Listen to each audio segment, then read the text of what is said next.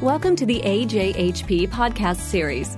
The American Journal of Health System Pharmacy is the official journal of the American Society of Health System Pharmacists, an association of pharmacists committed to helping patients make the best use of medications. For more information about AJHP, please visit www.ajhp.org.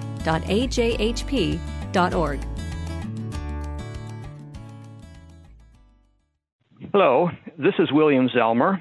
I'm a contributing editor of the American Journal of Health System Pharmacy, and I'm speaking today with two individuals who had a key role in the development of the report of the ASHP Task Force on caring for patients served by specialty suppliers. The chair of that task force was Kathleen Policki, who is Director of Pharmaceutical Services and the Administrative Director of Professional Services at Beaumont Hospital in Royal Oak, Michigan. Hello, Kathy. Hi, Bill. And I'm also speaking with David Chen, who is on the staff of ASHP. He serves as Director of the Pharmacy Practice Sections and Director of the Section of Pharmacy Practice Managers. Hello, David. Hello, Bill. Well, let me start by just making a statement about the work of this ASHP task force. You know, it seems that in a simpler time, hospital and health system pharmacists practiced in an environment in which the institution acquired and controlled all of the medicines used by that institution's patients. Now things seem to be a lot more complicated. It has become quite common for patients who are served by an outpatient pharmacy or who are admitted to a hospital inpatient setting to actually bring with them medicines that were provided directly to the patient by a specialty pharmacy. And those medicines may not even be available for direct purchase by the institution. Further complicating matters, sometimes those medicines are administered by ambulatory care infusion devices that were supplied directly to the patient, and those devices may be unfamiliar to the hospital staff. Now, Kathy, let me ask you a question. When this issue first arose several years ago, it seemed to stem from the fact that the suppliers of the medicines involved took into account only patient use at home and quite often ignored that sometimes these patients would be treated in an outpatient clinic or a hospital inpatient setting. Is that a fair assessment? Absolutely, Bill. Typically, these types of programs are set up more with a retail pharmacy situation, and many hospitals, about 70% in the U.S., don't even have outpatient pharmacies, so their access is really limited already. And it's the transition from the home setting to these other care situations where patient care is most impacted. Pharmacists and other caregivers end up being caught in the middle trying to figure out a fragmented supply chain.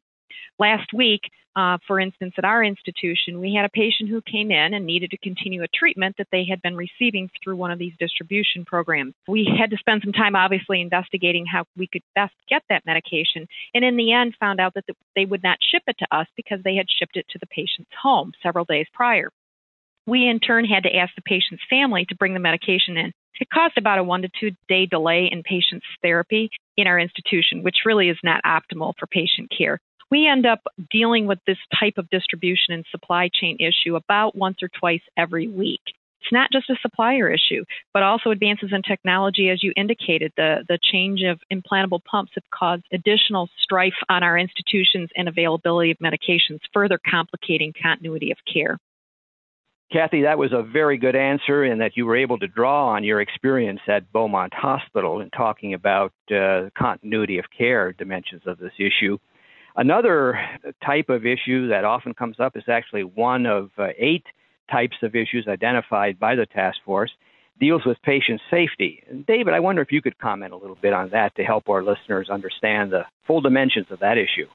When the task force was addressing the different causes, issues with specialty suppliers, patient safety was one of those 8.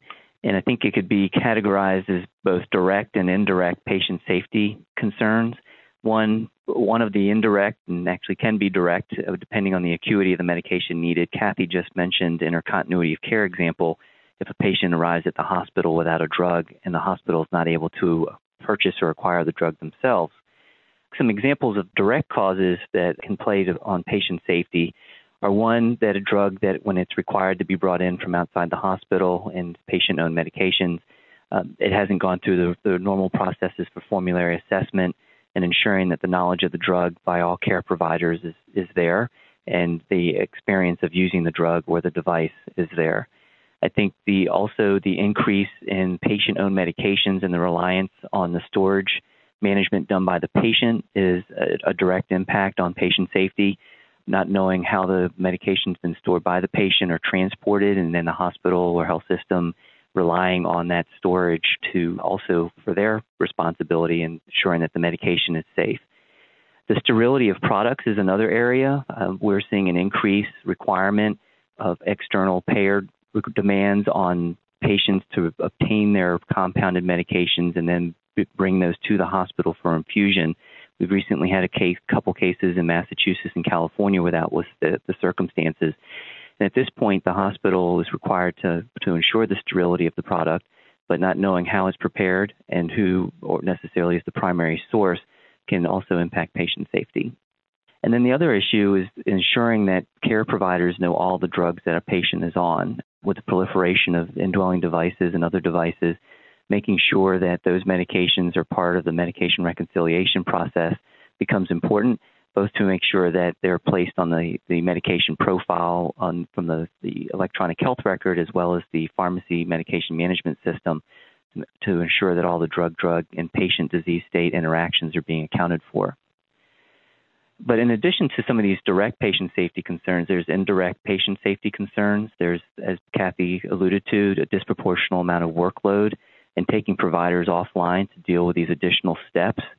We're also seeing this IT impact of ensuring safe systems are optimized for all drug therapies, and when medications are being brought in by patients or in devices, they aren't necessarily in the charge master for a hospital pharmacy system. And I'll finish with just saying the concern that pharmacists are increasingly dealing with many micro-medication use processes that are patient or product specific. And so by that, it impacts the workload of the overall pharmacy staff, taking away their attention for the general population for the whole hospital or health system medication use system. Thanks, David. That's a very complete answer. Great. It's easy to imagine, I think, the confusion that could be caused in outpatient pharmacies or inpatient settings when patients bring their own essential medications or infusion devices to the institution. Kathy, what did the task force have to say about the role of pharmacists in dealing with this aspect of the issue? Actually, Bill, the task force was very supportive and encouraging that we take a leadership role at each of our sites with relationship to these issues. With regards to infusion devices, the task force felt that as hospital pharmacists, we should lead and make sure that the hospital staff is well trained on these devices, that we have well-documented processes to follow when these patients arrive at our doorstep. In addition to that, we should be very proactive in being knowledgeable about new programs such that come through the REMS programs and mitigate any potential disruption in patient care so that we're ready to go if one of those patients does show up on our doorstep.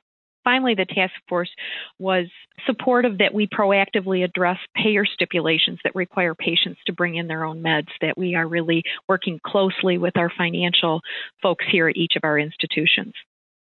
David, as an ASHP staff person, I'm going to ask you this next question. The Society, of course, has been working on this issue continuously since it first surfaced a number of years ago. And beyond the work of the task force, what have been some of the key accomplishments to date, and what do you see on the near-term horizon in terms of ASHP activity?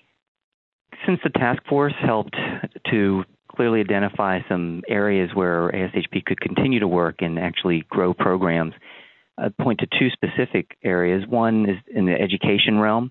The last two ASHP meetings, we've had educational sessions addressing medication delivery devices, as well as a number of education programs describing REMS or the risk evaluation mitigation strategies that are in place and educating our members about how those are impacting the medication use system. In addition to that, the ASHP, with the efforts of members, have developed a REMS, Restricted Drug Distribution Systems Resource Center, as a location where members can go. It was built on the premise that at 4:30 on a Friday, a pharmacist has a patient that presents at admission and you need access to a medication. what information do you need to be able to access that medication. So those are a couple of activities that have happened directly in the last year. Other activities that have also occurred over the last year is ASHP advocacy with the FDA in the area of the REMS and other restricted drug distribution systems that are evolving and looking to help develop more standardization to reduce the workload burden. Going forward, some of the areas there ASHP is working in is one, we're an active participant in the health IT initiatives. I think a lot of the information transfer that's necessary to reduce workload and increase safety as patients are being going through their transitions of care from outpatient ambulatory settings to inpatient will be alleviated with an improved HIT system in the United States for our healthcare. And the second is that the ASHP board has commissioned a paper to study the increasing fragmentation of the supply chain and its impact on patient care to further delineate areas of work that need to be done by the association. And a third area is on practical things that our members can do, such as an education session that's coming up at this Leadership Conference 2010 in October on how hospitals can look at the new business models that can improve patient continuity of care, but also create new service lines. Since, though, we realize there's lots of challenges with some of these new supply chain issues that are impacting hospitals and health systems, but we also recognize that hospitals and health systems will need to adapt, and we need to provide the tools for members using best practice examples on how their institutions can adapt to some of these new paradigms. Well, let's draw this conversation to a close by turning again to you, Kathy. You provided an immense service to ASHP and ASHP members by chairing the task force on caring for patients served by specialty suppliers. And I wonder, as you reflect on that work, what are your thoughts? Do you feel good about the work that was done and the prospect for making positive changes in the future? Yes, I do, Bill. I think the task force was a great first launching pad for us to get going on this issue. And as David already indicated, a lot has come out of the work that we did over the year that we were together. It was a great opportunity for us to bring practitioners from a variety of different settings. And it was interesting. We all had different perspectives on the issue. And hence, I would like to really acknowledge the hard work of that task force. They provided a great roadmap for ASHP to prioritize education as well as advocacy on the behalf of our peers. And I think that we were able to accomplish what we set out to do. Thank you, Kathleen and David. This is William Selmer, contributing editor of the American Journal of Health System Pharmacies. I've been speaking with Kathleen Palicki of Beaumont Hospital in Michigan and David Chen of the ASHP staff, two of the key players in the work of the ASHP Task Force on Caring for Patients Served by Specialty Suppliers, which is now published in AJHP. That concludes this podcast. For more information, please visit www.ajhp.org.